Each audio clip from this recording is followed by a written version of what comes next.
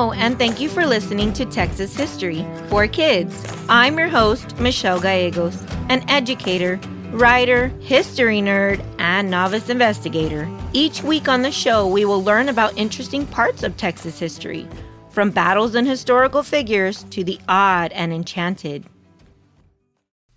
Hey guys, and welcome back to episode 12, entitled Influential Black Americans. It's February, and you know what that means. Love is in the air. If you'd like a free Valentine's reading passage and activity, send me an email, michellegallegos.author@gmail.com, and I'll send you over a link with the reading passage. Do you know what else we celebrate in February? That's right, not just Valentine's Day. Our nation has dedicated all of February to celebrate the contributions of Black Americans. Did you know that Texas has some of the most famous African American historical figures in the advancement of our state? Today, we will talk about some of the most prominent Black Americans in Texas. African American Texans have contributed to Texan culture and have become well known in many ways, from military heroes, musicians, and the arts, to aviation, sports, and technology. African Americans have faced incredible challenges throughout history. Yet, they continue to overcome them with resilience and determination, and are an essential part of Texas history, life, and culture. Today, we are going to talk about a few key points. The first one is military war heroes. Although there were a lot of them, I don't think my podcast has enough time to discuss all of our military war heroes that are African Americans, but I'm going to talk about a few today. We are going to start with the first African American Texan. His name was Estevan, and he was brought to Texas in the early 1500s. At this time, Texas was under the control of Spain, and Estevan traveled with European explorers who were sent to Texas to find more information about the land, such as its resources, as well as spread the Catholic religion. Now, Estevan was born in Morocco before being thrown into the European slave trade. It is hard to comprehend the fear he experienced when he was enslaved, not to mention the events that led to his captivity. He was one of the Africans who were brought to the New World as a slave of the Spanish conquistadors. As with many slaves of his time, including some early Native Americans of Texas, Estevan was converted to Catholicism, and it is believed that he may have been treated better than other slaves because he willingly participated during the Spanish conquest. Estevan was part of Cabeza de Vaca's expedition crew. Now, Estevan was often chosen as the first point of contact with the local tribes, serving as a valuable middleman between the two to discuss and explain their need to explore the land. Although many historians believe they sent Estevan because to them, his life was of lesser value. And if the natives, who were sometimes hostile and didn't want to talk, decided to attack, well, Estevan would be the first to go, allowing the others time to escape. But luckily, every time he approached somebody, he was able to communicate with them well. Now, during an expedition to Mexico in 1536, Estevan served as a guide and an advance scout for Fray Marcos de Niza's group. Though he did not initially volunteer for this role, Esteban's contribution to the expedition was groundbreaking. He became the first Black conquistador to step foot into what is now considered Mexico. Although Esteban was fluent in Spanish, he took a unique approach when interacting with the native people of the land. To communicate with local tribes, he used sign language and tools of their culture, which impressed them and earned their respect. He is revered for his ability to communicate with the Native American people, as well as those who held him captive and brought him to Texas in an enslaved manner. Esteban was enlisted by the ruler of New Spain, Antonio de Mendoza, to lead a journey into what is now Arizona. Unfortunately, he was killed by a Zuni tribe in 1539. Some speculate that his death was caused by a sacred rattle that was given to him by Texas Indians, which the Zuni people of the Arizona region considered to be a severe insult. Now, the dilemma of enslaved men during that time proves that they had limited options after they gained freedom. So Texas, like many other states in the South, has a sad history, which includes slavery, which officially ended in 1829. Many of the emancipated Black Americans were still willing to fight for its independence from Mexico. And like many others, the men who were once enslaved often found themselves without any option or resources to turn to when they were freed. So they were forced to remain where they had been enslaved due to limited options available to them. But for some, it didn't even matter. They were willing to travel by foot to far and wide places, willing to negotiate to those who had already enslaved them in the first place. One such man was Hendrik Arnold, who was a free Black man living in San Antonio, but was born in Mississippi around 1804. The exact date of his birth is really unknown. His family came to Texas willingly around 1835. Black people in the Mexican territory of Texas during the 1820s and 1830s experienced a unique period in history. It is said the Mexicans captured Arnold and refused to allow him to leave the area. However, while hunting for deer one day, Arnold accidentally stumbled across Stephen F. Austin, who had been at his encampment at Salado Creek, just south of San Antonio. Now, Arnold knew the area well and offered to become a guide for Austin and his men.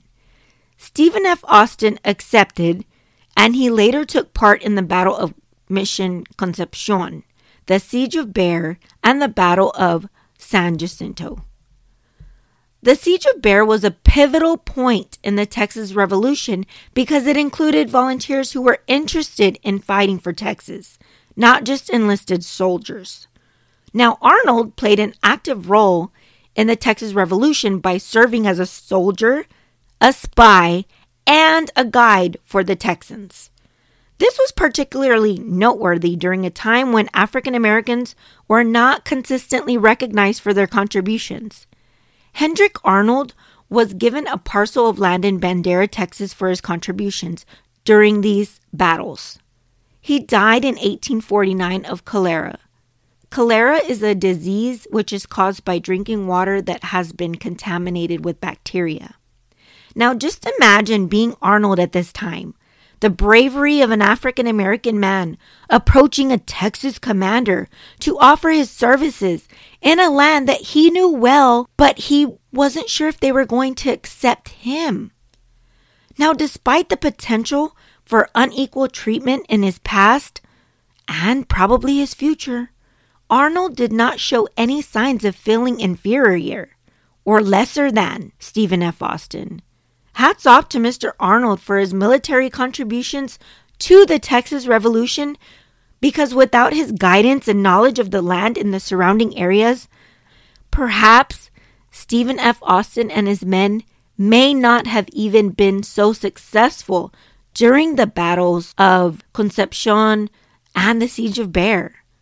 He is attributed for having helped Texas win its independence from Mexico.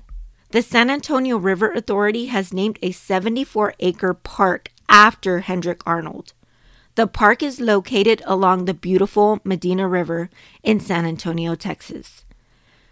While in San Antonio, be sure to visit the Institute of Texan Cultures Museum to see an exhibit showcasing a beautiful painting of Hendrik Arnold fighting at the Siege of Bear.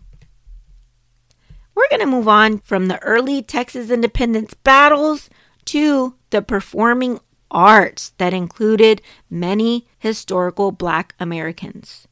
One notable African American Texan is a famous woman named Celeste Bedford Walker, who was born in Bayou City, Texas, and is well known in Texas for writing over 40 plays and dramas. many of which feature the historical daily lives of African Americans and what they went through. Her exceptional literary contributions have earned her numerous awards and recognitions, including the Texas Institute of Letters TIL Lifetime Achievement Award, the highest honor bestowed upon Texas authors for their outstanding bodies of work. Miss Walker attended Jack Yates High School and Texas Southern University. Both are historically Black institutions in the 3rd Ward of Houston. The 3rd Ward, by the way, is a known part of Houston that became the center of Houston's African American communities. Now, she broke racial barriers by writing plays and continuing to do her best of work, even though the state was still facing a turbulent time in racial history. I would like to quote this statement from her website because I believe it embodies her work. Recognized by the U.S. Congress for her historical contribution as a producer and author of works that bring to light lost stories of African American history, Walker has received several honors and awards in this theater. Mrs. Walker is still alive and well and still writing, making plays, and making film. We're going to move right along into the first Black physician who was appointed to the Texas Public Health Service, Mrs. Connie Yearwood Connor. Connie Connor was a trailblazer in public health in Texas. As the first Black physician to be appointed to the Texas Public Health Service, she was also the daughter of a doctor.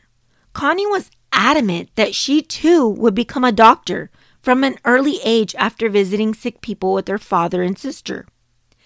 Now, in the early days, she traveled to home visits on a horse and buggy, and later they traveled by car as the industrial age became more popular. In 1933, she graduated cum laude from Mary Medical School. At first, she started her career working with children in the pediatric department, but she became interested in the public health sector. Initially, she was only allowed to serve the Black community of East Texas. However, as demand increased, she ultimately worked with people from all cultures all over the state. She played a leading role in Texas initiatives for early diagnosis, treatment, and management of long-lasting conditions during pregnancy and in children.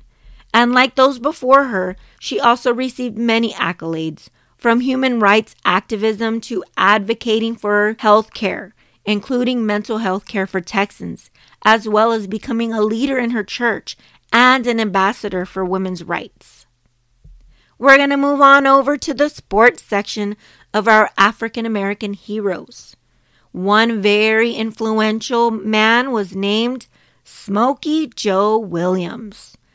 Small-town Texas ball fields have served as a launching pad for many talented African-American ball players who have gone to become Hall of Famers, including Smokey Joe Williams, who was born in Seguin, Texas in 1885.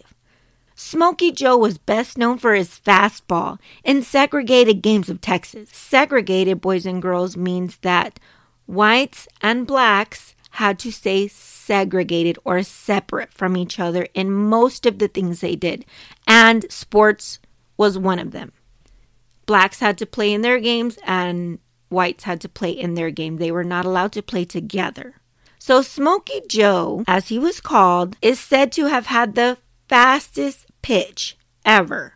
It is said that his pitch was so fast that the rival team had to change out catchers before every inning when Smokey Joe was pitching because the catcher's hand would swell up, preventing him from continuing the game. Many of his accomplishments happened during a time in history where records were not kept for Black Americans, but were mostly passed down by word of mouth. So unfortunately, nothing is written for those records that he surpassed. Now, Williams played baseball for 27 years. That is a lot of years for a ball player, my friends. Today's players probably play 10 years and are off to better things. He began his baseball career pitching for the leagues in San Antonio and Austin, and then he ventured on to play into New York. Despite being unable to play baseball with white players, Smokey Joe Robinson was still able to make a mark in the National Leagues of Sports. Now, he's still considered a miracle by today's standards. Smokey Joe will always be remembered in baseball and Texas history for drawing crowds of people, both white and black, breaking the stereotypes of the time that everyone should be segregated. Instead proving that separate was not fair and he was not going to stand for it. It is no doubt that Joe Williams likely did not receive the recognition he deserved during his lifetime due to the prejudice of this era. But we can carry on his legacy by passing along his talented accomplishments and sharing them with the world.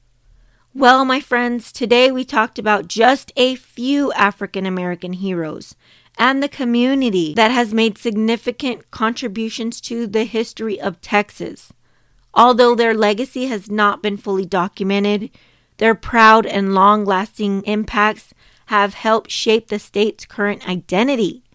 There are many, many others, and I encourage you to dig deep and discover other important figures who made a significant mark in Texas history. This week's question is, there are many historical figures from our past who have broken the barriers and created a legacy regardless of any obstacles that may have gotten in the way.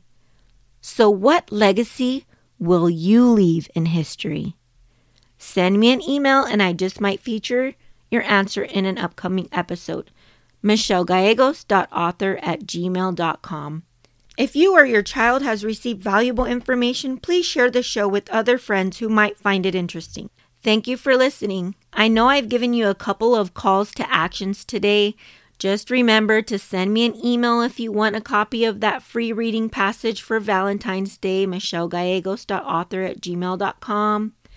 I really greatly appreciate you guys listening. I love to hear your feedback. I've gotten a couple of questions and answers, and I really appreciate you guys taking your time to do that. Remember, yesterday is today's history.